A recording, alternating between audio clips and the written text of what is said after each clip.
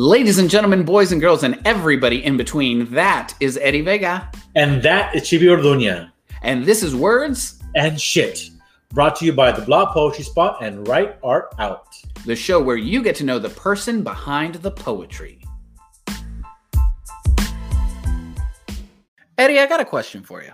Okay, Chibi, go for it. So we've both been around the slam community for a while now, doing the damn thing. Yeah. But I'm always curious as to how it was, because I love seeing poets come up in the scene, right?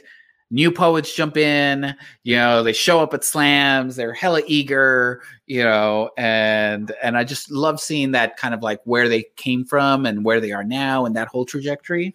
Mm-hmm. So I'm curious, what was it like when you first found Poetry Slam, and what were your first few, encounters or weeks or months in the slam scene? It was a mix of pretending that it didn't bother me that I was never making it out of the first round. Yeah, it's okay. Yeah, going home and wondering why I didn't make it out of the first round. But I started, I went to a few open mics here and there, and then decided, I really want to do slam. I've been wanting to do this since the late 90s. So I figured I figured that about 2012 was a good time to start. And I went actually as a New Year's resolution for myself in January. I'm like, this is my New Year's thing. I'm going to try Poetry Slam. So I went, and I didn't make it out of first round until spring break. Ooh. And then I made it all the way to the third round that time. And then that was the bug, that's when the bug bit, Mm-hmm. But I imagine yours is a little different because, like, every time that you go to slam, you win the damn thing. So, I mean, these days, and I'm assuming you started at San Antonio Puro Slam. Oh, Puro Slam, yeah, that was the place. It was okay. It was the big stage, and then eventually the basement stage. We don't talk about those years. Interesting. Well, no, see, I started in slam in the Austin Poetry Slam. Many moons ago, when it was at the the name now escapes me, but it was a bar that was off of Congress and Riverside, and it was underneath a bunch of apartment complexes. It'd been there for a while. And then around the time when I started slamming and moved to the Scoot Inn on the east side, and that's where the majority of like my slam time at APS happened. And this was around the time that some would call Austin Poetry Slam's golden years. Oh, where you had Danny Strack, Tony Jackson, Christopher Lee, you had Andy Buck, you had Dashade Moonbeam, you had Zell Miller III. These were like poetry titans. And I want to say in the entire time that I was living in Austin, competing at Austin Poetry Slam, I never made it out of the second round. Whoa. That was a good 3 to 4 years of just constantly being second round material. But I would drive down to San Antonio to go to Puro Slam back when it was at Sam's Burger Joint. And I would win a few slams in San Antonio. Gosh, I don't know what that says, but okay. I don't know what that says. I do know it says Austin Poetry Slam was hella competitive back in the I mean, it's still hella competitive. Welcoming crowd, maybe a different set of judges. Yeah, and it was, it's funny because like that was the time that I wrote Rich Gay, and Rich Gay wouldn't get me out of the second round. These days. Rich Gay is a dime. Rich Gay. So it's interesting to see, people's trajectory in slam and where that takes them, both in their slam lives, but also in their poetic lives. Mm-hmm. And I say this because we had a phenomenal conversation with Joaquin Zihuatanejo, who actually didn't start in slam, started in creative writing, found slam, and just by accident. And then blew up because he is who he is. He is who he is, exactly. Tell us a little bit about Joaquin. He was awarded the 2017 Aninga Press Robert Dana Prize for Poetry. His latest collection, Arsonist, which I have in my classroom. I should have probably brought it with me, but it's in my classroom. Was published by Aninga Press in September of 2018. His work has been featured in Prairie Schooner, Sonora Review, Huizache, and Southwestern American Literature, among other journals and anthologies. Joaquin received his MFA from the Institute of American Indian Arts in Santa Fe, New Mexico, where he now teaches Performance Poetry 101 to his undergrad students. His work has been featured on NBC, HBO, NPR, in Historias, and the National Teachers Initiative. Joaquin has two passions in his life: his partner, Aida, and poetry, always in that order. Every time I've spoken to Joaquin, it's been an amazing experience, and I'm so glad he's with us here this week. Ladies and gentlemen, Joaquin Zihuatanejo. How are you doing, sir? Jibby, Eddie, thank you for having me. It's wonderful to be here. Hey, we're so glad you could make. Now, are you in Santa Fe? No. I'm teaching from home. So we're just a little north of Dallas here up in Big Sky Country in Denton. Oh, all right. It's supposed to be as cool. They call it like a little Austin. It's not nearly that cool. It's just like I remember them. Place. I remember them pitching that to me in like high school. Like Denton offered like a program where like you could do like your last 2 years of high school and your first 2 years of college, and they were like, "It's just like Austin. It's just smaller and more intimate." Blah blah blah blah blah. And I was like, "No, I'm falling for this." Hey, but they do have the coolest. North Texas has the coolest jazz band. Yeah. Jazz band. For sure. I travel all over the country. When I talk with young people who are interested in music, I always tell them, like, where I did my undergrad, UNT, like it's world renowned for music. It's really, if you're a music student, it's a place to be. Nora Jones went there. That's yeah. Eddie is a huge Nora Jones fan. No, a couple of the Eagles went there. They didn't graduate, but they went there, and I think that's where they got the name for the band, because UNT is the Eagles. Maybe. Well, if it isn't, that's a cool story anyway. A little mythology, shall we not? But without further ado, let's go ahead and start off the way we do every week, and that is to hand the show over to you, sir, and to just bless us with some poetry. Hi, thank you. Thank you so much. Okay, so I'm going to read 5 poems, and one's really, really short, so it'll feel like 4. So this is I'm going to read 2 new things right out the gate here. So this is called The Gospel According to My Tío Celestino. Who among you is wise?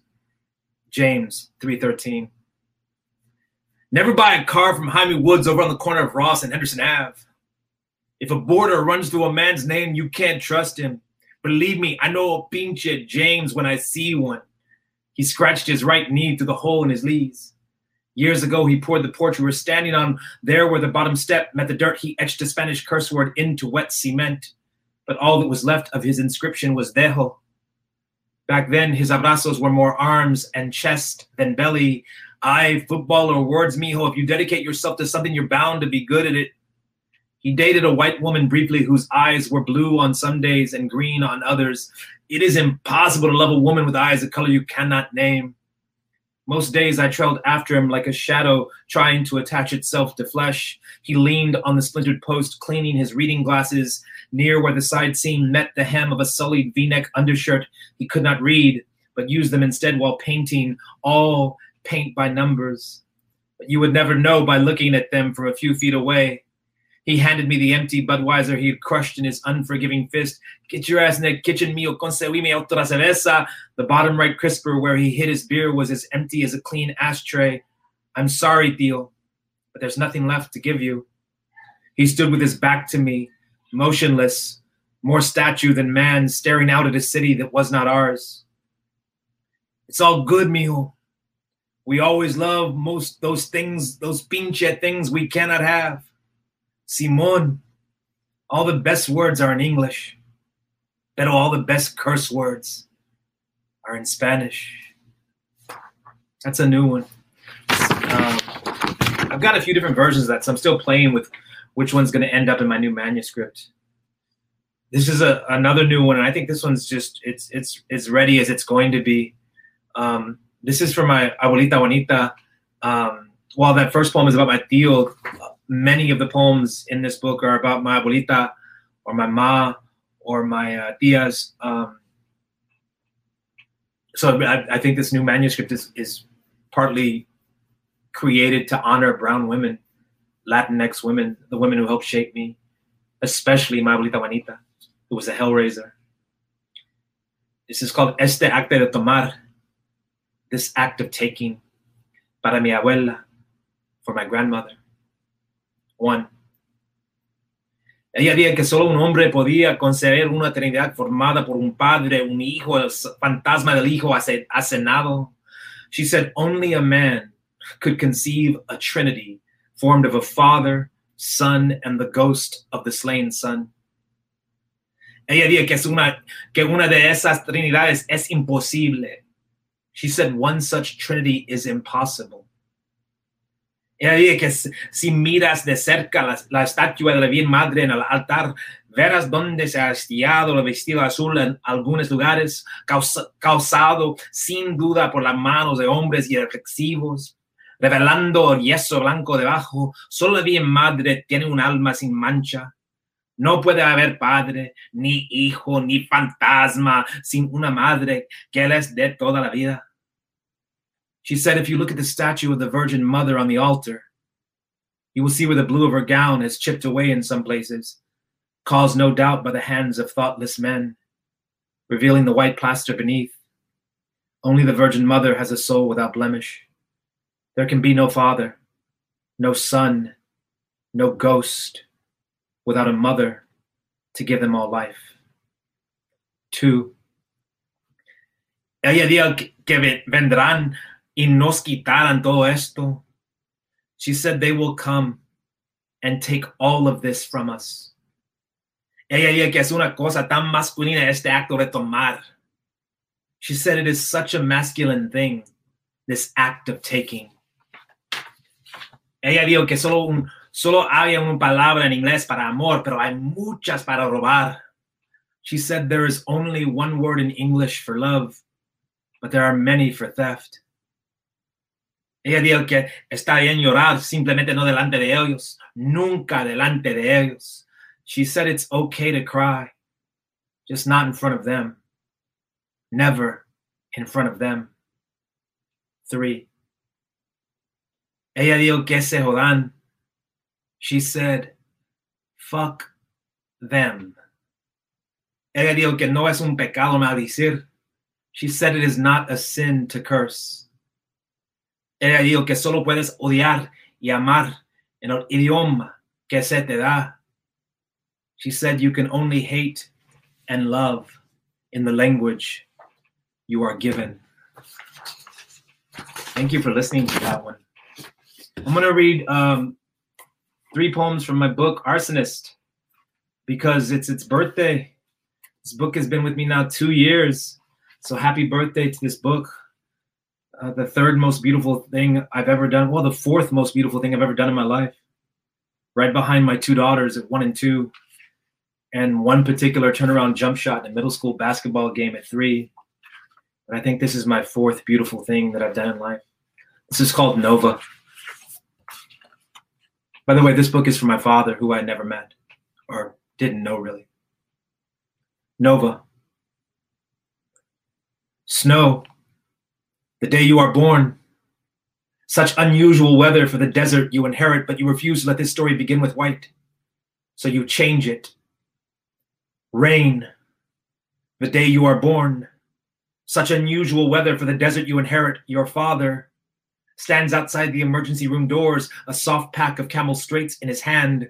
His swimming pool eyes a stark contrast to the gray sky above. No. There will be no white transitions in this story. His sunless eyes, a stark contrast to traceries of Asia above.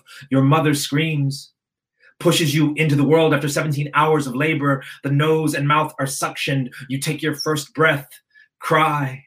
Your father, silent as benzene, exhales white smoke through both nostrils. Stop.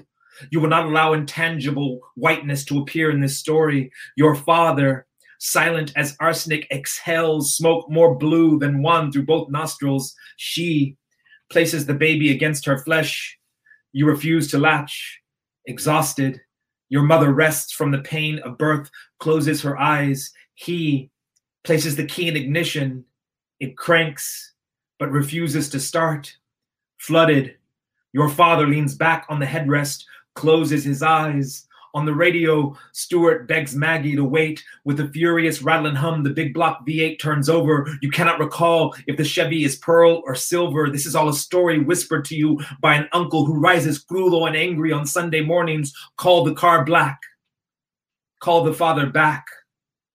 Blue blanket, brown skin. No getting around those hospital walls. Anemic, bloodless, impossibly white. And this next poem is the poem that's on the adjacent page. And this book came about by finding out from a stranger who shared half of my blood that my father had died. And they sent me the obituary, and I wasn't in it. I'd been written out of my father's death, the way that I've been written out of his life. So I rewrote it. So this is called The Breath of Our Disconnection, or On Finding Out That I Was Left Out of My Father's Obituary. He is survived by sheet-soiled crimson, crumpled cold on hospital floor, survived by blood in lungs, throat and mouth, hair and sink, by chemotherapy, by diagnosis, survived by pain in side and shortness of breath, by calloused hands, farm jack, come along, whirly jig. He is survived by new family and new priorities, by community college art classes, by not so brown boy, by the idea of beautiful brown woman. He is survived by pills of different colors and sizes, by PTSD, by Agent Orange. He is survived by severed limbs and wails of soldiers too young for death, by Ho Chi Minh City, unit, core, God, and country, Act 1 of Hamlet, by paint by numbers, survived by amniotic fluid in lungs, throat, and mouth, by unbuckled belt and floral print dress on the floorboard of a Chevy, by young man and younger woman swaying in time in small town Texas dance hall. He has survived by I'm so lonesome I could cry, playing on the jukebox. This is the last poem I'll read from Arsonist, and my last poem for this little 5-poem set that I did for you all. It's the shortest poem in the book, but it feels like the longest, you know. This is called For Better or Worse. Almost a year now. What I've learned is this. My dead father is not in the dirt, nor is he in the poems. He is in me. So thank you for listening tonight. Thank you for being here. Thank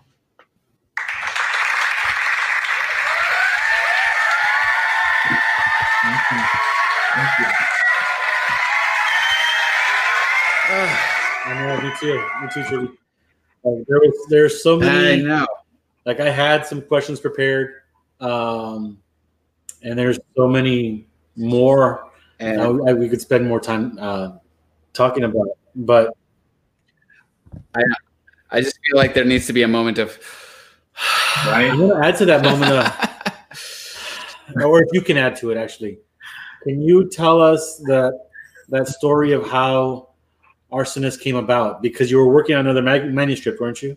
Yes, yeah. I was working on these sort of long anthematic narrative pieces that were as much for the stage as for the page, and when I went to my MFA program, I was about a semester in and working on these really long things, and the work was overwhelming. Like, because I was also working and writing and touring and teaching while trying to get an MFA.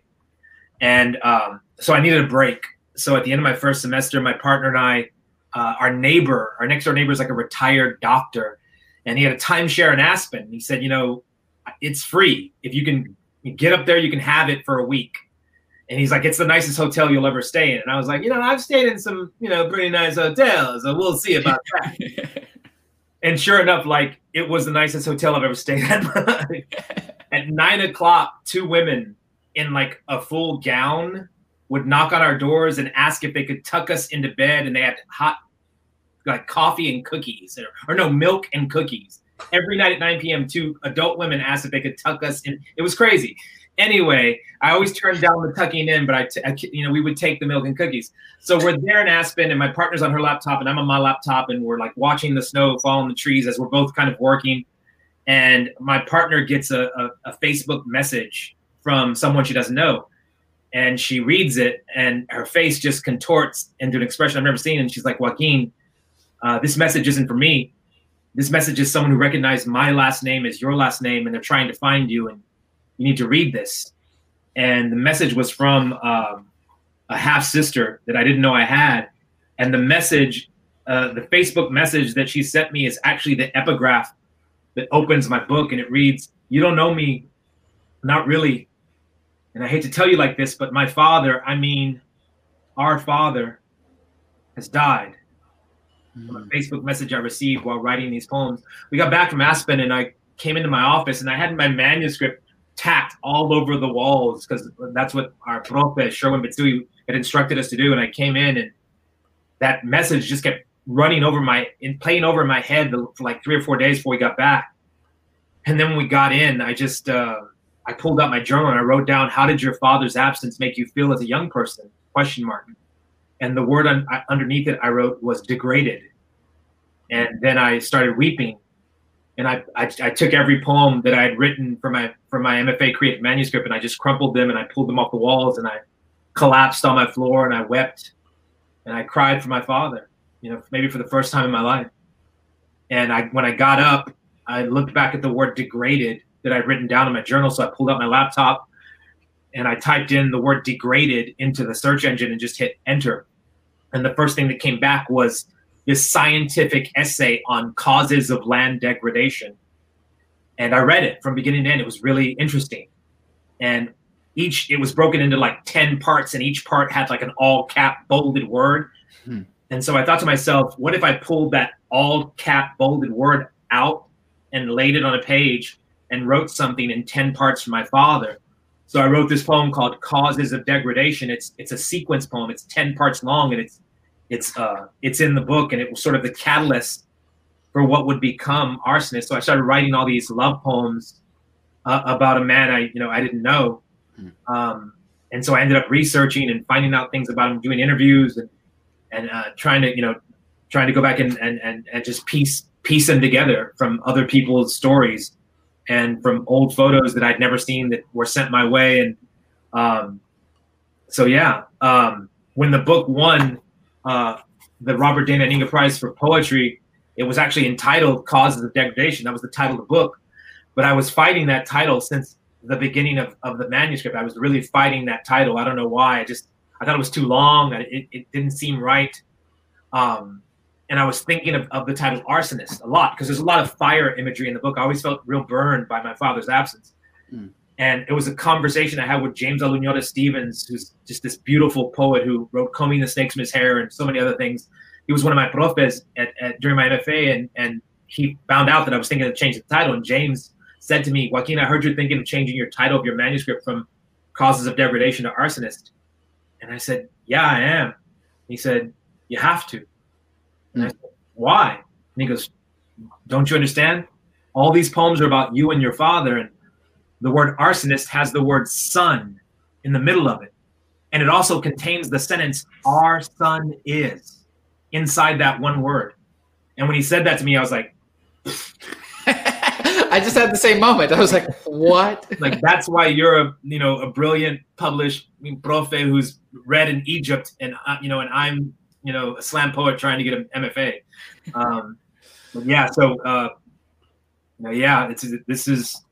I think it's the best work I've ever done, and in terms of work, in terms of poetry. So let's talk about then the flip side of that, because you alluded to it while you were reading your poetry, that your new manuscript that you're working on is about the opposite side of that. You grew up without your father, but you were surrounded by these amazing brown women, you know, that raised you, that set examples, you know, like I really want to know about this Hellraiser abuelita that you had and why you call her that.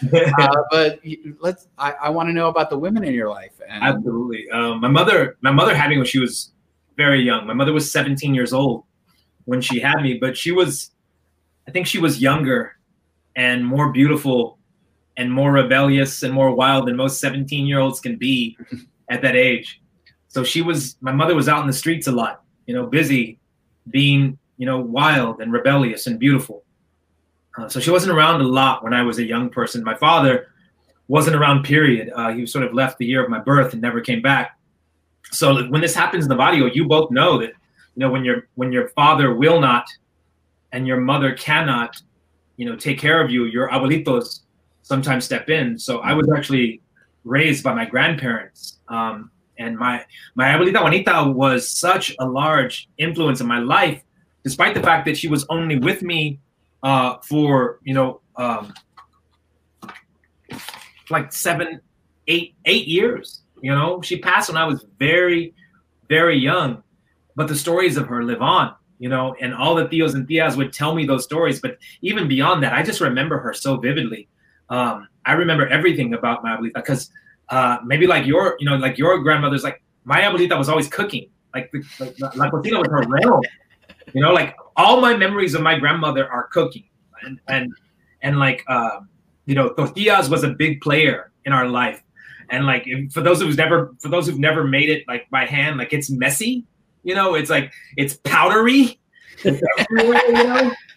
And I remember my tío Salesino said to me one time when I was like a mocoso, he said, you know, I hope the cops never bust in here. It looks like a coca factory in here, you know. I didn't get the joke then, but like I get it now, you know. Yeah. So, but another thing about my abuelita was she was a Catholic. She was not a devout Catholic like my abuelo. You know, she had her vices, and she didn't care about, you know, anyone knowing about her vices. You know, like my abuelito did not. My abuelo didn't drink. My abuelita did, you know, and she didn't care if you knew it. And my abuelo would never curse, ever. And my abuelita cursed all the time in Spanish, always at us, her family. Like that's how she loved us, you know? But despite like those vices, she also made the sign of the cross like 100 times a day. Like for anything, she would, like, I remember her saying to me, like, mijo, grab the forks. And she would do the sign of the cross. And I was a smart ass at like 7. So I'd be like, abuela, I got the forks, you know, you don't have to bring God into this, you know, let him take care of the tornadoes. I got this, you know. And she would like hit me on the back of the head. But because she was constantly making the sign of the cross on her bodice, and because she was constantly making tortillas or cooking with flour, we always had these white dots on her from the flour. So it's like, this is what I lived with. I was raised with like this living, breathing poem that was my abuelita, you know. Mm. And I, you know, in the past, because she passed when I was young, you know, I write a lot about my formative years, and you know, in middle school and in high school, and those years when my grandfather was with me before he passed due to a tragic car accident. So I want to write about the women. I want to bring those stories to the forefront because they need to be told, and they're sacred. They are. Now you mentioned the tortillas and your abuelita in the kitchen all the time, and I've made it a point. We are celebrating Latinx Heritage Month, and we've got people from all different types of cultural backgrounds that bring their own cultural dishes. What is your favorite dish from your cultura? Look, Eddie is hitters. Eddie is because he's the taco poet. Look, you know, so I'm talking to the expert here. You know, all food is delicious. I didn't have a lot of food as a young person, so I love food. Like I eat lots of food because there was a big chunk of my life when I didn't get to eat a lot, and so like I love food. But I will say, my kung fu is not very strong, but I will fight anyone who says that the taco is not the greatest invention in the history of womankind and mankind and humankind. Because like it's like maybe like taco and then like indoor toilet I don't know, but like taco is like man, it's perfect. It's absolutely perfect. You can hold it in your hand. You can go, like you can walk and eat. You know, you can like you can sit down and enjoy it. It's it's the best. And for me, like I'm watching these incredible documentaries now on Netflix. Like one's called The Taco Chronicles, and like yes, I'm captivated by this show, and I love it so much. But like, I'm gonna be real with you because like when I was a mocoso, we had 2 tacos in the house. Like we had one of 2 tacos was the tacos we were going to consume, right? And one was taco de frijoles, like a tortilla with beans. Like that was the taco. Cheese? Are you kidding me? Cheese costs money. Get out of here with that mess. So like we had the taco de frijoles, and then we had the picadillo. And picadillo, it's different everywhere. Some people put peas in it and like corn. I know what? So like, picadillo for us was ground beef with seasonings and onion and potato, and like that was it. Yeah. And like to this day, I still think picadillo is the greatest taco ever, like in the history of ever. You know, I don't think I had a fancy ass taco. Like I don't think I had like a pajita taco till I was like 20, and I was like, what? You have steak in taco, like asada in a taco? Like I didn't even know that existed because I grew up on frijoles and tortillas and picadillo tortillas. But yeah, you can't, oh man, I love my people from all these different cultures. I love the food they bring to us, and I appreciate it. I honor it. But yeah, tacos. You're not gonna beat a taco. I'm sorry. There are 2 questions. One, it sounds like the style of tortillas that your abuelita was making were the kind where they're still a little dusty on the outside. Oh, absolutely. And that seems to be your nostalgic favorite. Yes, yeah. And also sometimes when they would black and like the little black charred spots and sometimes they would puff up and like you pop the little puffy. Oh man, so good. But you know what it means when it puffs up though, right? What is that? Is it good luck? Yeah, it means your suegra's gonna like you. Yes. Is it true? I hope so. But like I've noticed, like some people are really nostalgic for that flour tortilla, but the real powdery on the outside. And then myself, my moms were smooth. So when I saw the powdery ones, I was like, what is this? And as I've gotten older and seen a lot more, I realized that everybody else has their own sense of nostalgia and sense of and there's different regions. Laredo tortillas are different from Valley tortillas, from San Antonio tortillas, from Dallas and Houston tortillas. But here's the real question: is because you went to school in Santa Fe, right? Yeah. So why are the New Mexico tortillas, New Mexico tacos not as good as the Texas ones? That's the question. I hate talking smack about my beautiful home of New Mexico. All right. Just make a comparison. I will. They love their red chile and their green chile from where is it? Hatch, New Mexico, and it's great. I love it too. But when it comes down to it, like I don't know. It's like there's some kind of like Spanish flair, to their tacos and to their food. And like I don't know if you've ever been to like certain parts of New Mexico where there's these people called norteños. Have you heard of these people, like norteños? Like they're super proud of their Spanish heritage, and like you look at one and like they look like a Mayan, they look like an Aztec, right? They look like Mexico. Like you look like Mexico. Like they are not Mexican.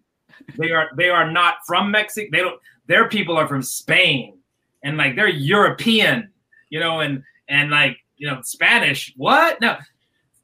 And I think that norteño little conflict, that internal conflict they have, sometimes it makes its way into their food. I don't know. Maybe.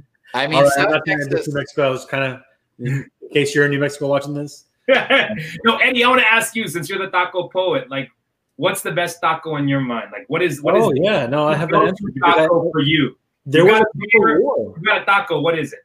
No, but there was a taco war some like 2 years ago, 3 years ago, between mainly Austin, San Antonio, and I had to write about that. I had to put that in my blog, and the answer is that the best taco in Texas is with your abuela, with your tia, with whomever it was that shared that first taco with you or that consistent taco with you. That's where the best one is for you. I don't think that it's fair to say that one is better than the other, a region is better than the other. We all grew up with different. There are just so many good things about each region that add to that taco. Like you're talking about your picadillo. Like my picadillo taco, my grandmother would make it with like minced meat instead of ground beef, and that's how I thought it was supposed to be. And then I come to San Antonio and everybody's using ground beef, and I'm like, oh, okay, you know. Because there are tacos, and then, as Deep so kindly put it when she was on this show, there are tortilla sandwiches. Okay, not a taco. There's. Yeah, I want to ask you, Chibi. Like I know you're a fan of brown drink. Like you like a nice cocktail. So if you have a fantastic cocktail, what item is like this is the best thing that anyone could ever consume? Like what's the dish of choice for you? And as it pertains to drinks? And no, like you have your drink. Oh, okay. I was going to say, I don't make on us. What do you pair with your wine, with your cocktail, with your, you got your dream meal in front of you. What are you consuming for? What's delicious to you? I mean, I was going to say, like, I don't make cocktails. I do straight tequila. All right. But I think anybody that has been around me and knows me and my cooking for a while, like I am 100% all in when it comes to this traditional Jalisco dish, carne en su jugo. It is, you can't go wrong. I love it. And it is so local to like where my family's from, to where like people have never experienced it. And then I bring it and they're like, oh my God. It's just, and it's so simple, right? It's just beef, bacon, beans, tomatillos serranos. That's it. And you're keeping that tradition alive. You're like, that, I love that. I love it. So yeah, food is one of those things that transcends. I think okay, let me write this. It transcends region in that it can be global, but it is best when eaten in the region where it's from, because you can't replicate or duplicate local herbs, local fruits and vegetables, local soil. Like there's something about like sourcing your food from where you're living. Without question. Very true. Now I don't know how serious this question is going to be, because we're kind of pivoting, but it kind of this conversation is kind of getting me there. It is Hispanic History Month or Latinx History Month, and you yourself, you're talking about your Mexican heritage. How do you identify, and has that label changed over the years? Oh, that's a fantastic question. I do a lot of touring, so I get to go, before the world became what it is today, I got to tour, the country and the world, but in particular the country. And over the last, handful of years, I've been able to be around young people who are the reason that woke exists. Like it's not anything weird. Like we didn't do it. Like they did. Like they created woke, and I'm so proud and happy that they did. But I remember, because when I get asked a lot, like, what are you? Like, because I come from I come from my abuelo and my abuelita, who were like these Catholics and who, took me to church on Tuesday and Wednesday and Saturday and Sunday, right? So there's that whole, Christ thing going on over there. But I'm also from my tias and tios, and my tias and tios would tell me stories of like Aztec gods. And so like, I'm also like that. So I'm like this, I'm not, so I have these two different, like this duality that makes me up. And like, I remember my abuelo would always say, Mexican American. And I even think I heard him say Hispanic a couple of times, but I think his default was Mexican American. Whereas like my tios and tias were always like Chicano, Chicana. And, that's what we are, right? And then, we got the X, which was really thrilling to me. And I really I really embraced the word, the X, the Chicanx, be Latinx. You know, I think that's a beautiful thing. But I had a conversation with someone from Mexico and about the term Latinx. And what they said to me was really insightful. So I took what they said and I introduced myself that way at a reading at a university. I said, my name is Joaquin Cehuateneo. I come from Dallas, Texas. I'm going to be reading poems to you all for about an hour. And since it is the month that it is, I want to say I'm very proud to be Latinx. And I said, Latinx is what I said, right?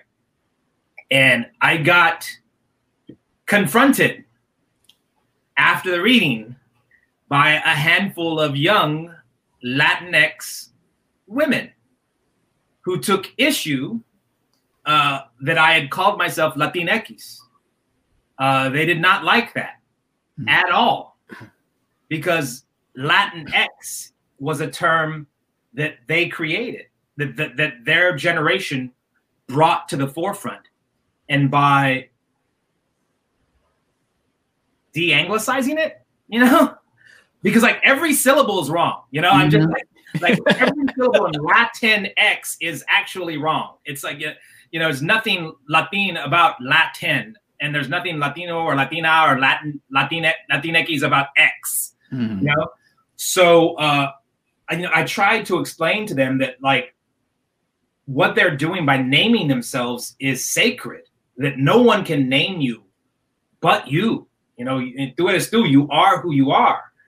But I have the right to do that too, and I feel like no one can call me what I am but me. Mm-hmm. And I at that moment, in that living, breathing moment, I was feeling very Latinx. I was. And even after we had this, like 2 or 3 minute, 4 minute conversation, it kind of ended with them like, all right, and then like turn around, walking off. like no resolution was gotten, but I don't know. So like when people ask me now, I'm different things on different days, but like, some days I'm Latinx because, I just, I love the young people and I love them being woke and I love them creating this thing for all of us. But some days I do feel Latinx and, and I'm that. And then some days I'm Chicanx because, I feel that too. So I guess I'm different things on different days. Like I feel like I carry people with me. So like if I have my tias and tios with me, I'm probably Chicanx. But if I'm just on my own, I'm either Latinx or Latinx, one or the other. I love that, and it is that idea. I think whenever we confront this question, it's like you have the freedom to choose how you identify, right? And can't nobody put a label on you. Absolutely. But speaking of labels, one of the labels that you've carried for a while is slam poet, right? Mm-hmm. I think you both as well. Like I'm talking not only with page poets, but performance poets as well. So it's thrilling to be here. Yes. One of us falls on one. We definitely, yes, are stronger in one or the other. But I think my first exposure to you was probably circa 2006. It was, I think, at the Scoot Inn in Austin, Texas, and you and Natasha Carrizosa were doing like this double tour. You had these books that you put out together, which I have and I've shared with my family. And that was my first exposure to you, and kind of like as I was getting into the slam world. So I'm curious, before we talk about the present and the future, what got you into poetry? How did you find your way into this world? Oh, that's a great question. My abuelo used to mow yards in like far off foreign suburbs that I didn't even know existed. Because like we lived in Barrio East Side, which is in the shadows of downtown Dallas. And like I'd never been out of it. My whole youth, I had never been out of like my barrio. Mm-hmm. But my grandfather would journey to these far off foreign places like Garland, Texas and Mesquite, Texas to look for work. And the people there mystified him because they take things and put them on the curb they no longer wanted. So he would snatch those things up and put them in the back of the truck and bring them home for us. And one of the things he would bring is like in those suburbs back when I was in Mocoso, they had like recycling bins. Like there are parts of Dallas today that don't have recycling bins. And so like when their newspaper and paper and cardboard would fill up, they put boxes of books just like out on the curb beside the recycling bin. And like that was his most, sought after treasure. He never used the word basura for books. It was always, tesoro, treasure. and he'd bring these books home, and they'd store them on this little 2-tier shelf in the sala. That he found that shelf on the side of the road, so it had a gangster lean. The only thing holding that shelf up was the weight of the word upon it. And even though my abuelitos, they had like 5 boys and 5 girls. So like I come from a really big family, and you know how it is when you come from a Latinx family that if anyone falls on hard times, they come back, and there's always room for more. So there was always a lot of us in the house because like everyone was always on hard times, But even though there was a lot of us in the house, only one person had to read the books that my grandfather brought home in that entire house, and that one person was me. My grandfather made me read them out loud to him in English to practice my English, because he would always tell me in Spanish, like practice your English because English is going to be a way to education for you. And so the rule was I would read in English to my grandfather, and then he would critique me in Spanish. And whenever people like don't know what the word critique means, it means yell at you, So I remember one night I was reading like from a Norton anthology to my grandfather, and I was reading this poem, and I think it was by Blake, and it was like about this, this grandfatherly figure, this abuelo, and the child walking along this river, and it was a beautiful poem, and I remember like my grandfather like wiped away a tear, and I was like, that's it. That's it. Like, I don't care what has to happen, but I'm going to write words onto paper. When I grow up, I'm going to make money by making people wipe away tears because they read something or heard something. And like, I remember like I was like 8 when I said that to the universe, So I started writing poems like when I was a mocoso. And then in middle school, I found like creative writing and like literary magazine. And then I found them in high school, and like people like theater geeks are like the lowest of no, not at all. Like there's the creative writing crew way below that. So we were like the nerdy, Latinx black white kid who were like, there's like 4 of us, I think maybe 5 of us, and we were gonna change the world with poetry, and I don't know if we have yet or not, but I think we're all still trying. Mm-hmm. So and I for years I thought poetry was like, I write it for me. Maybe I read it to one other person, and then I send it away somewhere to maybe it gets picked up and someone will read it. Like I thought that's how poetry worked from like up until like even when I was in college. I found creative writing in high school and college. I didn't find slam in high school and college, but I got turned on to the work of great poets. And so like I remember I was taking a college freshman class during undergrad, and we were reading some Amiri Baraka. And I found out that Amiri Baraka was going to come to Dallas in like 3 weeks and read at Sankofa Cafe in the South Side, in sunny South Dallas. And I was like, I'm going, I'm going to go. And so I went, and it was supposed to start at 8. And then they said it was going to start at 10. And then the first poet took the stage at 11. And like, I got there at 7:45. That's how you know you were new. They said, before Amiri Baraka takes the stage, we're going to have some local slam poets perform for y'all. And I was like, what the? I didn't come to see like local schmokel whatever. Like I came to see Amiri Baraka. This is bull. And then like a poet came out and read a poem that I thought was, pretty entertaining and funny. And then another poet came out and read something that I thought was, that's pretty good. That's not too bad. But then after a couple more, like the last poet who came out before Amiri Baraka was this poet named Gino. It's Jonathan Gino White, who's on faculty at UTD, and he was my first, coach when I was on a slam team for Dallas. Gino came out and did a poem called Street Poet, and it's like it was like the coolest shit I'd ever seen in my entire life. Mm-hmm. It was dope. It was powerful. I mean, like, it's an amazing poem. And like, if that poem wasn't coming from his voice and his body, and if I just saw it on a page, I think it was thrilling. I think it was electric.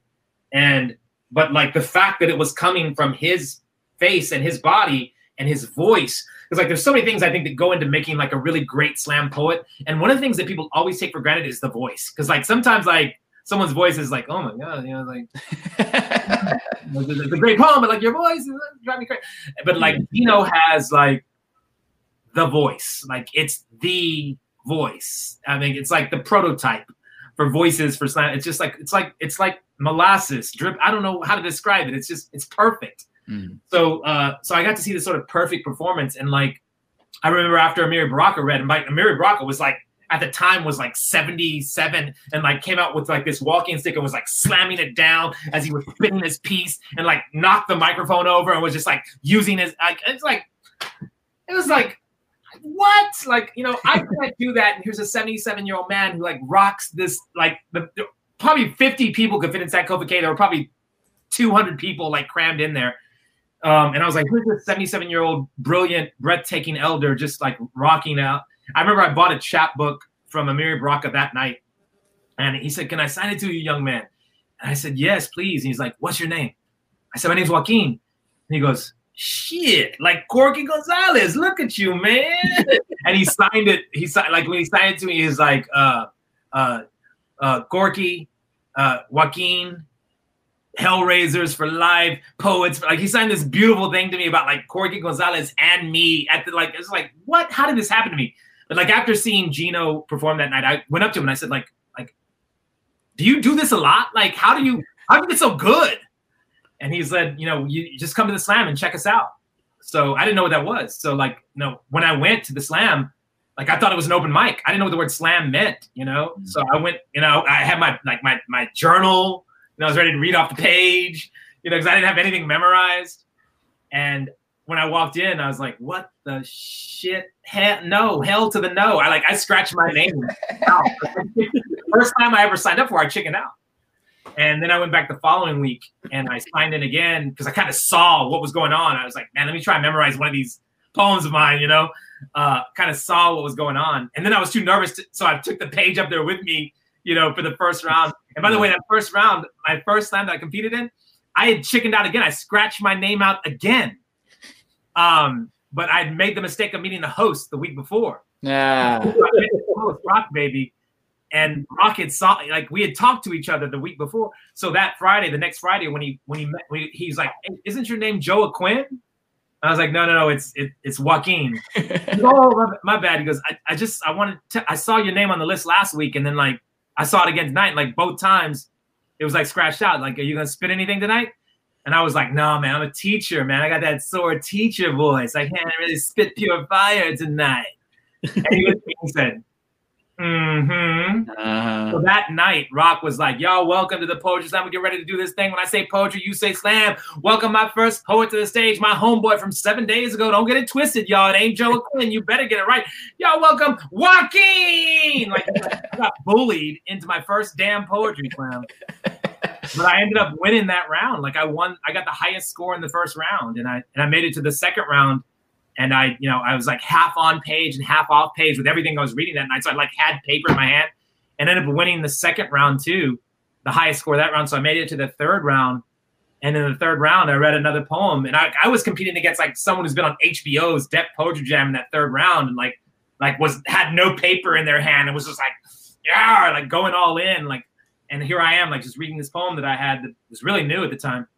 And I won that round too. Like I won the first slam that I ever entered. Man, like I was like, that was it. Like this is my religion. This is my everything. Like whatever I can do to make sure I'm here. And so like I went back the next Friday. The next 7 Fridays in a row, I won. I won the first 8 poetry slams that I ever entered. And then I was like, when I lost like that 9th week, I was like, I gotta get better. I gotta get stronger. I gotta do this, you know. Because I didn't realize, like when I won the first time, like Rock, I was just walking out like glowing, and Rock tapped me on my shoulder. He's like, "Joaquin, hold up, you forgot your prize." And I was like, "Prize? Prize? Like what?" And he's like, "Yeah." And he handed me the envelope. And at that time, the prize for first place was $50. I was like, "That's a lot of tacos." You know, like $50. And what's really funny is like at the end of that 8 weeks, like Rock came up to me. We were like 2 months into this process of me starting to slam, and Rock came up to me and he's like, you know, Joaquin, you're pretty good. And I said, thank you for saying that. That means the world to me. I said, why do you say that? He goes, let me tell you why I think you're pretty good. When you first walked in here 8 weeks ago and won that first slam, everybody was like, who is that awesome Mexican dude? He's like, but now you've been taking their taco money for 8 weeks. They ain't got no taco money, homie. They're waiting on you now. Now you walk in, they're like, damn, what Mexican dude. Mm-hmm. And he's like, and that's how you know you're doing good. If if Slam is hating on you, you're doing the right thing. So. Mm-hmm. And then the rest is history, because from there you went on national individual champion, like multi-published author, like clearly this world, this genre has been good to you, and you have done good in it. Before we talk about where you're at now these days, so talk a little bit about the scene, because you started in Slam, a while ago. It was a long while ago. we don't want to date you. Yeah, I walked in those doors in 2004, and okay. And like to be where I'm from, like because a lot of people say that like Charlotte was the first team from the South to win the national poetry slam. Like everyone forgets, like I think San Antonio tied one year, and then like Dallas won 1999. So it's like Dallas won in 2000 in San Antonio, like in 90. So like like I don't know if we're the South, and like I don't like South doesn't want Texas, and like the Southwest doesn't want Texas.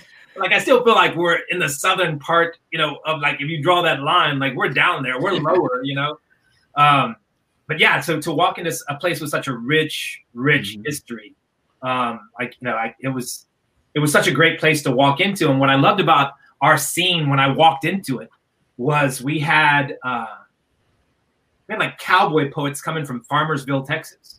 And we had like lesbian and gay and transgender poets coming from like this area in Dallas called Oak Lawn. And we had, a Latinx poet like myself coming from East Dallas. And we had Gino and Rock coming from Oak Cliff in South Dallas. And we had, we just had so many different kinds of people. It really, I think, didn't have a lot in common except we love poetry, Yeah. And it was thrilling to be a part of that. And because I think Dallas is, I don't know how San Antonio is, but Dallas is a very segregated city. Like it has so many different cultures, but they don't cross-pollinate, Like South Oak Cliff stays with South Oak Cliff, and like Barrio Eastside stays with Barrio Eastside, and Arcadia Park stays with Arcadia Park. And like you have this Boricua neighborhood that doesn't really mix with this, this Latinx neighborhood, this Mexican American neighborhood, and you have this African American neighborhood, this Black neighborhood that doesn't really mix with this white neighborhood. And like the Slam, like all those places were coming together, and it was just beautiful. Like it was, to me, it was like everything that could be right with Dallas was happening in our little beautiful scene. Yeah. So how do you see the Texas Slam scene now versus how it was then? That's a great question. I don't get to Slam much anymore because of life, because of work. Like really for me, like more than anything, like I had thrown myself into for a good 6 years, the youth Slam movement. I remember, so many times in Dallas, I had adults come up to me and say, Joaquin, you should run a youth poetry slam in Dallas and take the kids to BNV. And like, I would always think to myself, like, you're a grown ass adult. Like, you're asking me to do something, but like, you know what? Like you got 2 legs and 2 arms and you're passionate and, you got a brain, like you do it, like, why should I, here's this adult asking me to do something like, go do it yourself, but then like a young high school student came up to me and said to me, Joaquin, we don't have a youth slam scene, and Fort Worth does. And I've been going over there, but it's like 38 miles from Dallas. And I just think it'd be great if we had something here in Dallas, and if you could help sponsor it, help create it. But when a young person asks me something, like I'm gonna listen, because like that's a 14-year-old who doesn't have the resources that like a 32-year-old who's asking me to do something does. So when this young woman asked me to do that, I just threw myself into it. And I will say about like the youth slam scene when I was a part of it, and this was probably 4 or 5 years ago when I stepped away and handed it off to other stronger, smarter poets to take over. I think it was in a good place. It just wasn't in a great place. Like for instance, we when we would go to the Brave New Voices, the International Youth Poetry Festival and Championship, I just felt like I was seeing a lot of young people on stages doing things they weren't emotionally ready to do. Mm-hmm. And I don't want to see a 15-year-old young woman faint at the end of a poem because it's so emotional that it causes them to literally black out on a stage and have to be carried off, and have to have like an emergency medical responder called for them. I was seeing a lot of that, and that was really disheartening, from the youth perspective. But as far as the adult perspective, when I look on social media now, like in the Dallas scene, we still have a couple of things going on. Of course, we have the slam, and we have some other readings. But now, I feel like there's been a turn, and I feel like even the poetry scene has become sort of segregated. I feel like we have sort of a gay, lesbian, transgender, queer movement, and then we have this Black movement, and then we have this white kind of literary page thing, and then we have cowboy poets or whatever. And I don't feel there's as much cross-pollination. I'm speaking of Dallas, not of any place else but Dallas, because I don't know San Antonio and I don't know Austin, but I feel like it's not as interconnected as it once was, and that's when that's a little disheartening. Now you went. How is the scene in San Antonio? Tell me about the slam scene. Is it thriving? Is it good? We're all in this weird place now, but before was it? And what do you think of it? I think it's pretty. I think we have cross pollination and diversity. Good. I do in our I'd say there's something for everyone. In our San Antonio poetry scene, you've got different readings around town. One slam, right? Two kind of, and then different styles of reading. You've been to Sun Poets. I've seen you feature there with Rod and them, and that's a very welcoming scene. Not saying that the other scenes aren't welcoming, but then that Blah Poetry Spot, it's a scene where it's definitely for stage. You're not sitting down reading, and then there's these other coffee shops or bookstores having their kind of readings, more of a page. Page circle, and you have poets going to various things and there's a little bit of crossover here and there, and it's whatever each poet is comfortable with, really. Yeah, you find your little niche. Can I ask you all a follow-up question? Because sure, it's your interview now. Yeah, go ahead. We're interviewing you, sir, but okay. No, I really want to know about this because I slammed a long time ago, right? And when I first was getting into it, they were like, dude, be careful if you go feature in San Antonio. They got this place like Sam's Burger Joint. And those were the days. If you ain't fire, they will straight up boo you. And so I went and I saw someone get booed and my heart broke for them. I was like, oh my God, that boy just got booed savagely. So I made sure whenever I went to San Antonio, I was I'm going all in. I'm going in for these people. Is there a place somewhere in San Antonio that still has that sort of fiery spirit of you better bring it or we're gonna let you know you didn't bring it? So that is Puro Slam. It's basically the only slam in San Antonio. And it's often been referred to as the Heckle Dome. That started in Sam's Burger Joint. I wouldn't say it's as savage as it was 15 years ago, because I went to Sam's. It's savage. But there is still, at least there was before 6 months ago, this punk rock mentality to it. You're in a bar. It's 11 o'clock at night. Half the people in there don't give a shit about slam. They're just here because this is their favorite bar to go to. So yeah, you want to get the audience to shut up and listen to your poem. You got to make them shut up and listen to your poem. Oh yeah. Right? Nobody says respect the mic. Nobody. No. And this is why we get used to that. We get used to having to do that and used to talking over whatever's going on at the bar and the balls hitting at the pool table. And we get used to that. And then we get to somewhere else and we go read somewhere else. And people are going to respect the mic. And they're like, shh. And I'm like, you shh. I remember one time we were at the National Poetry Slam and Gino was our coach. And he said to me, this was something they used to say about Dallas. And they're still going to say it about Dallas.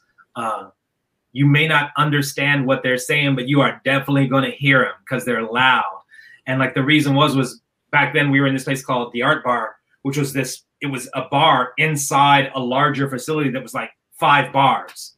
So we were in one of the bars, and our bar, the Art Bar, backed up to Club Clearview, which was the main room. And our slam started at 10, and the band went on at 11. And like Clearview was like a rock joint. Like it was either heavy metal or rock. So like in the second round and the last round, like people would have to like bring, like you couldn't do like a sad poem about your dad dying or whatever. Like you had to like bring fire because that's how you were heard. Mm-hmm. And like we sort of, I think for the longest time, Dallas had it, and maybe San Antonio the same way, had it sort of.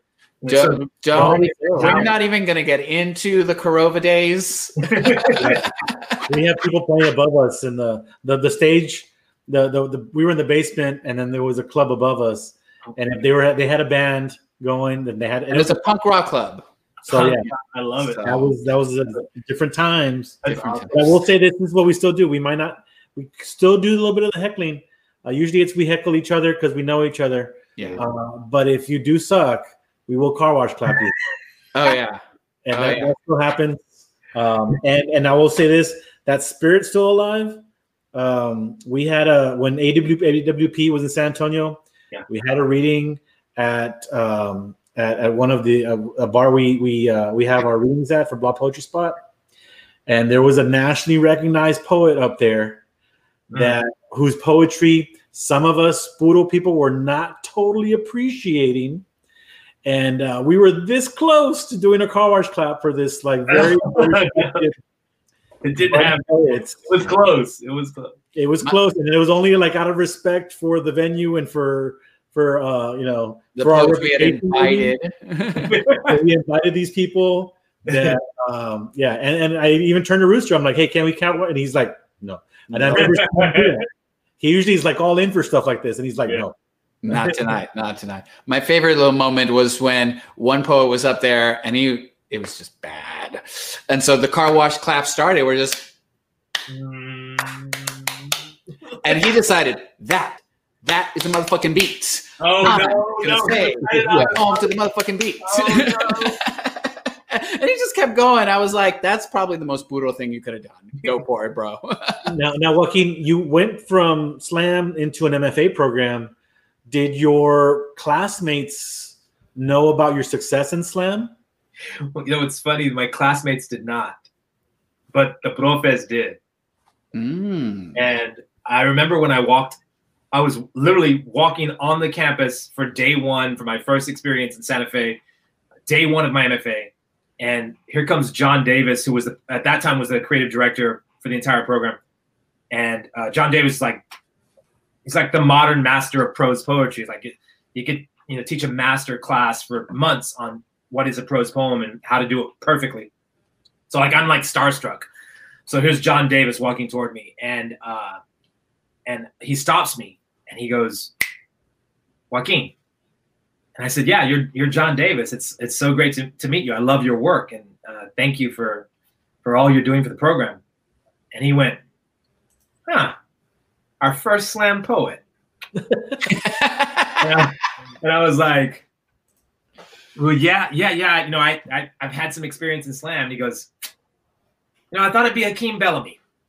Welcome. And he walked off, and so like I walked past him, and I can see like up ahead, I can see Sherwin Bitsui and Orlando White and Joan Naviuk Kane like smoking cigarettes outside in the fall, and it's cold, and they're outside smoking cigarettes, and like these are like I love these poets, like they're legends, and especially Sherwin Bitsui, and I'm walking toward them because I need to ask where this building is. So I'm like, I'm sorry, like I know you're Sherwin Bitsui, like I'm a huge fan of your work, but I just had a question for you. I was asking where a building was, and Sherwin was smoking, and he's like, hey, he's famous. He's got a lot of YouTube likes. I'm like, shit. I just got here. Like I've been here like 45 seconds, and I'm labeled the slam poet. But but that was there too. I think the faculty, knew of me, but like all of my cohort was just they were so just wonderful. And like, I think the 8 poets that I ended up being this cohort with was, I couldn't have asked for stronger poets to go through this thing, this 2-year thing we were going to do together. And like one of the members of the cohort, Michelson Stone Sweat Knapp, who professes in California, like is such a big part of Arsonist, because we had to get feedback on every poem from everyone. We workshopped all 4 semesters. It was the bulk of it was workshopping. So I owe them, my cohort, and the professors just a world of gratitude, because so much of their feedback found its way into the book. Mm. And now you have always been mentoring youth, and in some way teaching the next generation. You are now teaching, and in this kind of weird space, this liminal space that we're in. How has that been going? Like teaching and mentoring and still working with the youth, but now in a social distance, virtual. Well, it's been thrilling, because I was a public high school English teacher for 7 years. I was nominated for Teacher of the Year 7 years in a row, and I won it twice. And I was upset when I won it both times, because like my mentor teacher my first year, Mrs. Madison was my mentor teacher my first year, and she said to me, like, be nominated for Teacher of the Year, but don't win it. She's like, because if you're nominated, that means you're doing great things, but if you win it, that means they like you too much. So but then this whole it was sort of like Def Poetry Jam. Like after I did This Is a Suit on Def Poetry Jam, like a college in Dallas, saw it and asked if I could come do like a half-hour poems for students. And they'd pay me. I was like, what? Like, you will pay me to go read poems for half? Like, yes, I will go do that. And then like someone was there from a college in Fort Worth and saw me that night and was like, hey, can you come do a set like this with maybe a Q&A or a workshop afterwards and do like an hour-and-a-half thing? And I was like, and they're like, we'll pay you. And I was like, yes, and so then I transitioned away from that and started doing this touring and writing and stuff that I've been doing. So this experience I have with students right now is the first time since I stepped away from my classroom where I have students, every other day that I'm working with, and I missed teaching, and my mentor professor, Mrs. Madison, who I'm still very close with, says to me, like, you're still a teacher, Mm-hmm. When you go do a 4-day workshop at a university, a poetry workshop, you're still teaching. In fact, she was the one who dubbed me. She gave me this title that to this day I still try to own very much. She's like, I don't care what anyone says, you're a teacher who moonlights as a poet. That's what you are.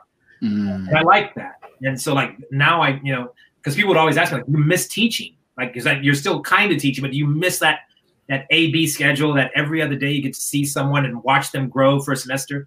And my answer was always absolutely yes. I miss it.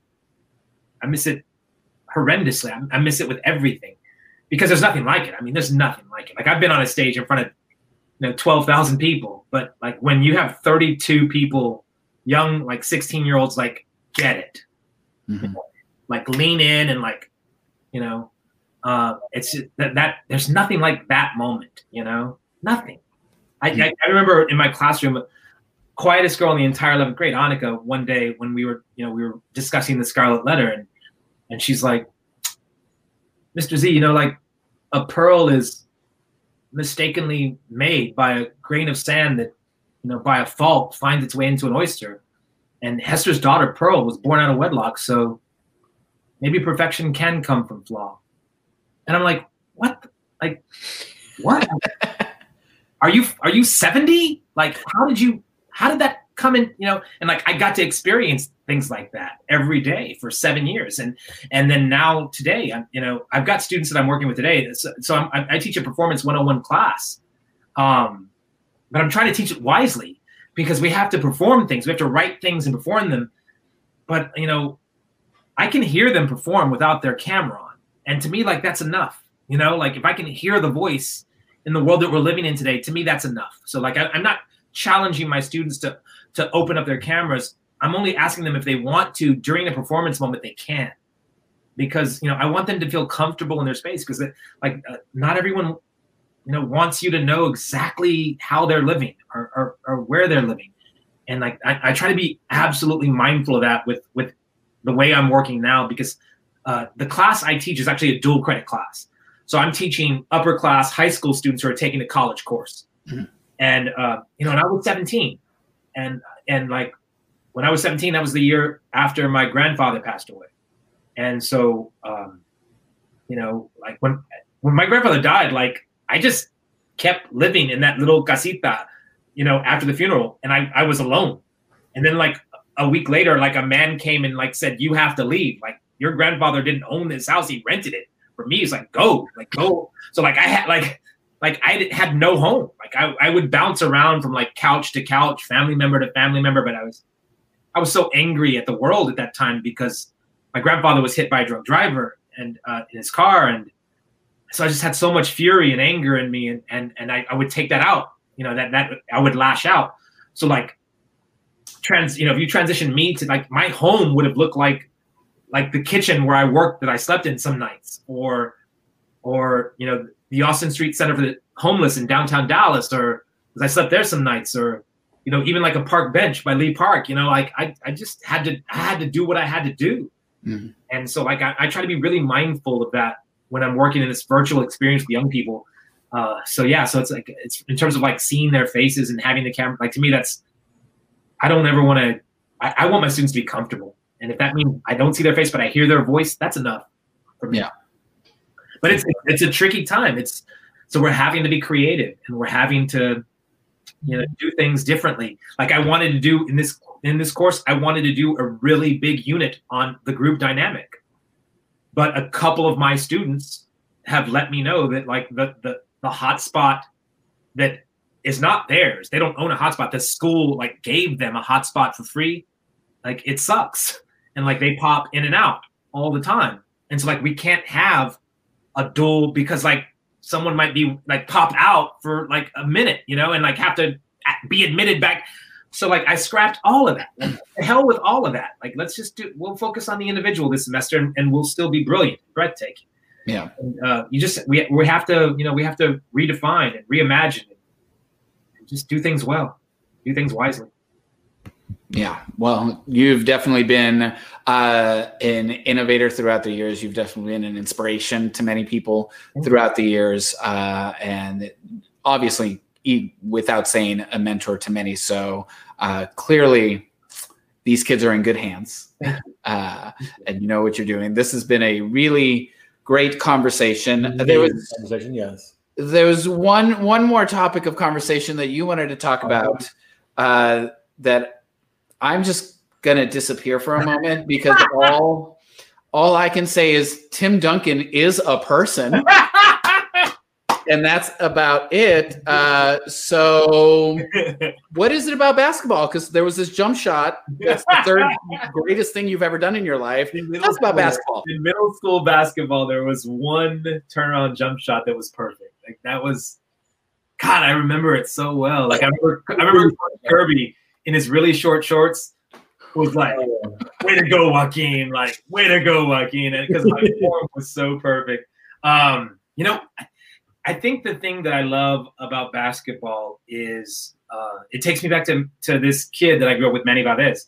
And Manny was the vato loco in the barrio who was embarrassed that both his parents had jobs, and like pretty good jobs, like his mom worked for the post office, and his pops like I don't remember what his pops did, but worked at it was like a supervisor somewhere, and so like Manny had things, and like he didn't like people knowing that he had things, because like the Barrio East Side, like it sort of ended where the M Streets, this part of Dallas called the M Street, starts right where the Barrio East Side ends. And like he lived on the first M Street, like it was like Monticello or something like that, or Mercedes. So like he lived on the very edge of the barrio, like another block over. And like we were like, nah, Manny, one of us, homie. But like, so like he had things, and he lived in the edge of a different neighborhood. And so like he had a basketball, and none of us did. None of us had a basketball. Like I never had a ball, period. Like if Manny wasn't around, like I wouldn't know how to ride a bike, you know, because Manny had things and we didn't.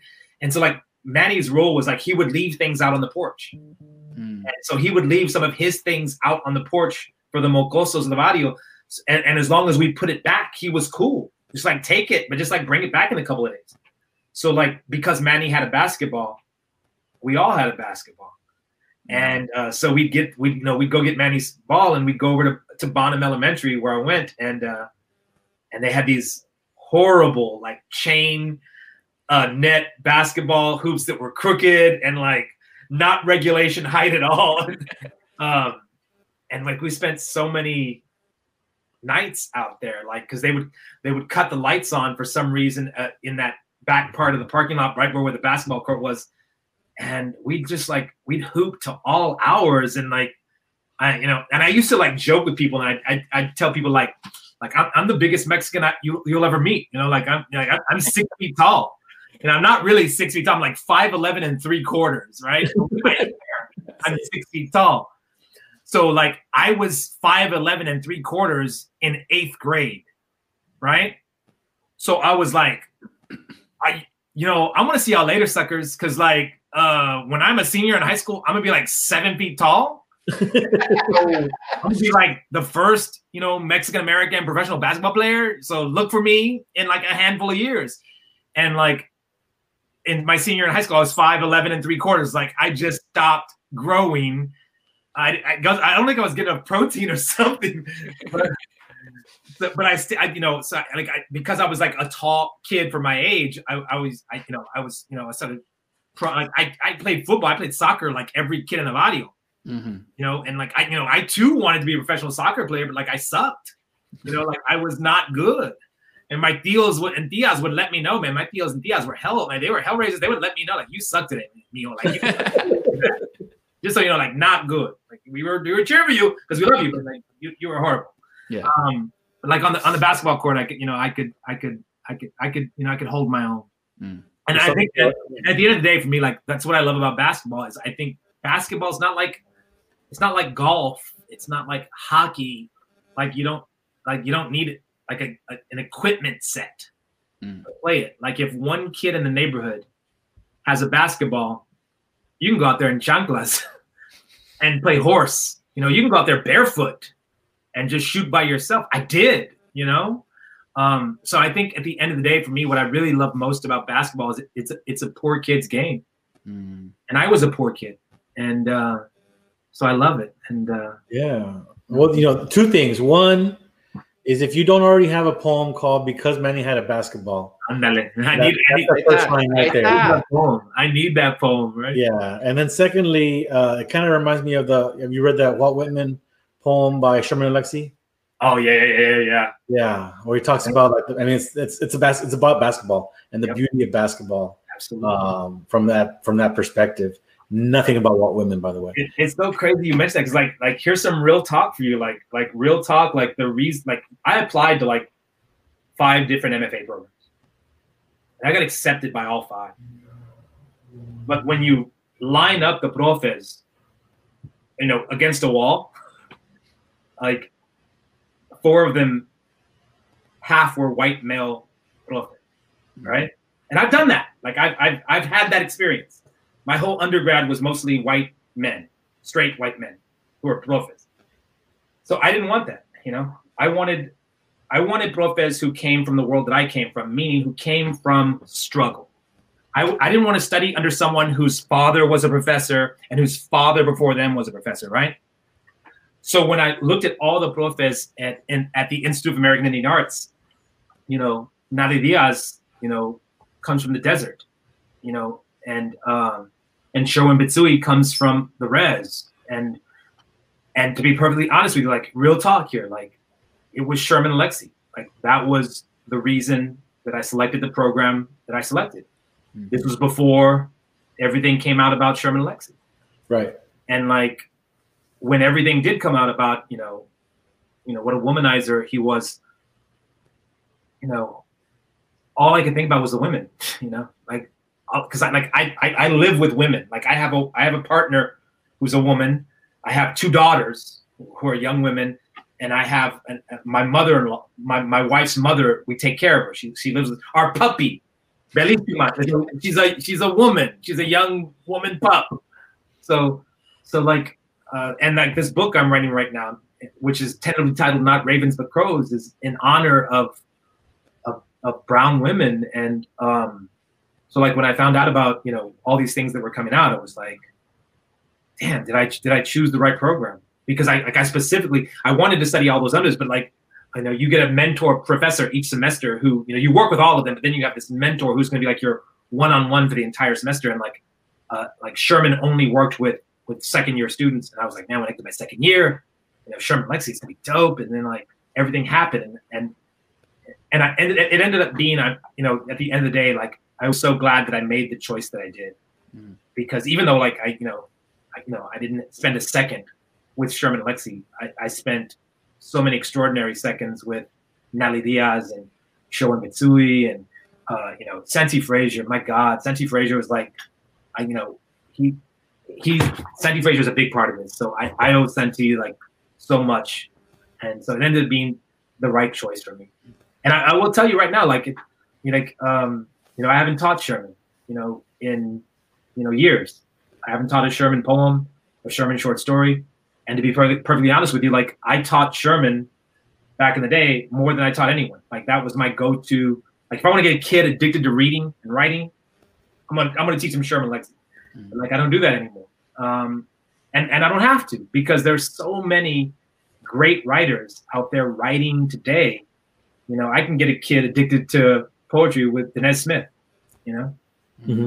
So it's a beautiful time to teach, because so many thrilling, brilliant, and also good people are writing today, and that's important. Like I think it's important. Like that whole like, man, maybe you shouldn't meet your idol, because like if you meet your idol and then they're a jerk, like and like I'm nobody's idol, right? I'm nobody's idol, but like young people, when they come up to me, like I try to treat them with the utmost respect. I try and honor women every chance that I can, because like it's just, I don't know, like I don't understand why people do some of the things they do, because it's just like if you just do the right thing, Yeah.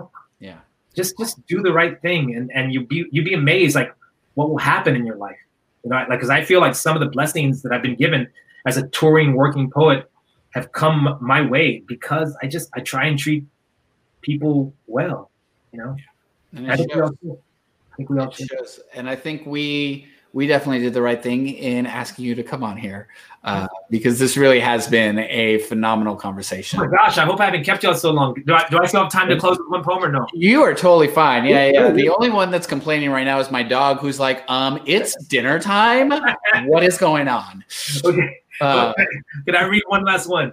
Please close this out. Okay. Really fitting that I'm reading this poem where I'm reading it, Words and Shit, because this poem has the word shit in it a handful of times. And this was a poem that when I got asked to do a TED Talk about a year and a half back, they asked me to send a transcript of what I was going to say. And like no TED Talks ever asked me to do that. And so I sent this poem as part of it. And they were like, Mr. Joaquin, I don't know if we could have that. It has the word shit in it a lot. So I was like, fine, find someone else. So I didn't do that TED Talk, but I've done like 10 other TED Talks. So, it's all good. So this is called Signs. And I don't like all of my poems, but I love this poem. So I love this poem. And I'm going to read this poem for as long as I can. And this is going to go in the new manuscript that I'm working on now. And I was in Portland for a writers conference for a week, and I got to experience Portland, and so this poem is about Portland. So this is called Signs.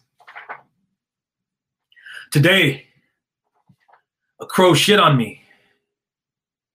This is not metaphor. This is fact. This poem would be more romantic and less true if I wrote it raven, but it was in fact a crow. There are more Black Lives Matter, Love Wins, Diversity is Celebrated posters hanging in storefront windows in Portland than any other major city in the United States. I have been here 4 days. I have yet to see a person of color in Portland. One might argue the 25th largest city in this country is not a major city, but with a combined statistical area, it comes in at 18. I find a bar graph online depicting the racial makeup of Portland. 74% white, 8% Asian, 6% Black, less than 1% American Indian. There is no bar graph labeled Latinx, Latinx, Latina, Hispanic, Chicano, Mexican American, Mestizo. There is one labeled other. We might be in there. A group of crows is commonly called a murder, but can also be known as a muster or storytelling. Some of the most woke white storytellers live in combined statistical areas that are 74% white. Those writers too have signs in their front yards that read, all people are equal. People and planet are valued over profit. Women are in charge of their bodies, as do their neighbors. There are signs everywhere in Portland. There is no way for sign makers to keep up. I do not know why a bird shitting on you is a sign of good fortune. I fall back on the advice of my students. Mister, Google that shit. So I do. Theories vary.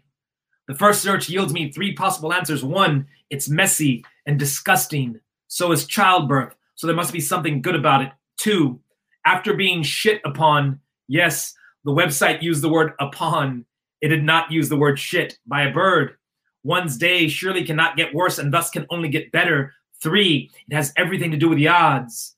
Something along the odds of winning the lottery, of being killed by a white police officer under the North Skidmore overpass near Interstate 5. If you see 5 crows, sickness will follow. If you see 6, death will follow. This is not fact. Perhaps it is metaphor. Certainly it is superstition, but aren't all superstitions rooted in truth? And just like that, I see a person of color in Portland. Somewhere near the corner of Powell and 12th, a striking, robust, Black man pictured on a billboard that reads, "This is a toxic-free zone." Sitting in Pine State Biscuits, I can hear the 2 white cooks calling back to Alberto, who is washing dishes. From the angle of my booth, I cannot see Alberto, but I can hear him. He is there. He is not other. He is here. He is. I count 29 white people eating biscuits and fried chicken. As I stand to leave, I notice a button on a white man's backpack that reads, "Immigrants and refugees are welcome."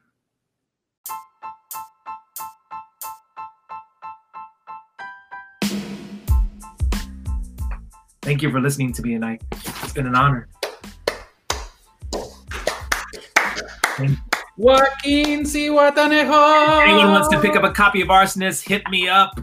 You can find me on all my social media. I can mail you a signed copy or one that's not signed if you like. We'll get it to you. Thank you so much. Please, Thank you for coming. Yeah. Joaquin Zihuatanejo on Instagram and Facebook. You can also tip the poet if you want, Joaquin-Zihuatanejo on Venmo, or go to www.jzthepoet.com to purchase his merchandise. Buy that book. Buy any of his books. You will not regret it.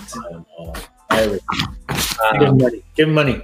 Yeah. Before we say goodbye to you, Joaquin, Yes. I would like you to share a few words, because next week we have your hermana from another mama coming onto this show, Natasha Carrizosa. For anybody that doesn't know who Natasha is, can you just give them a teaser? Okay.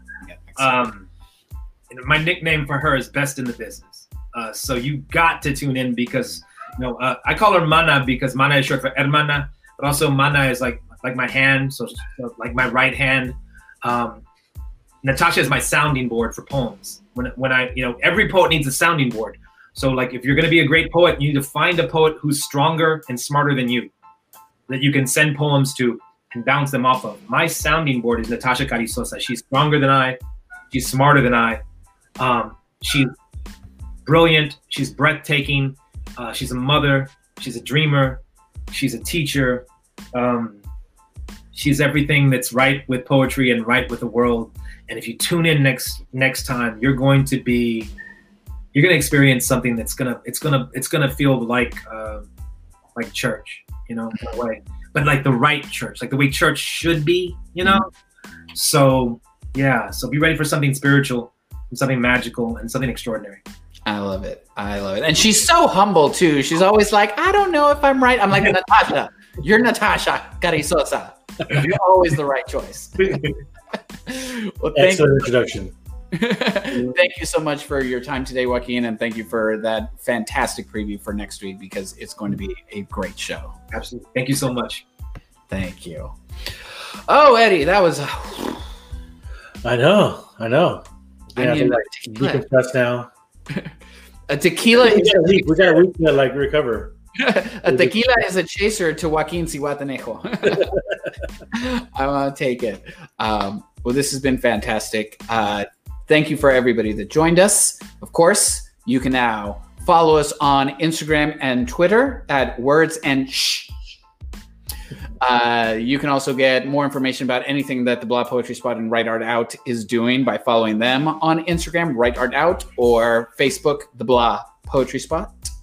And you can catch up on past episodes by listening to our podcast. That's right. Wherever you look for your podcasts. Wherever you get your podcasts. Absolutely. I think that's it. Yeah. There we go. Until then, let's go get some tacos and tequila. That's right. But not together, because, No, because social distancing. So, until next week, that was Eddie Vega. And that is Chico Orduña.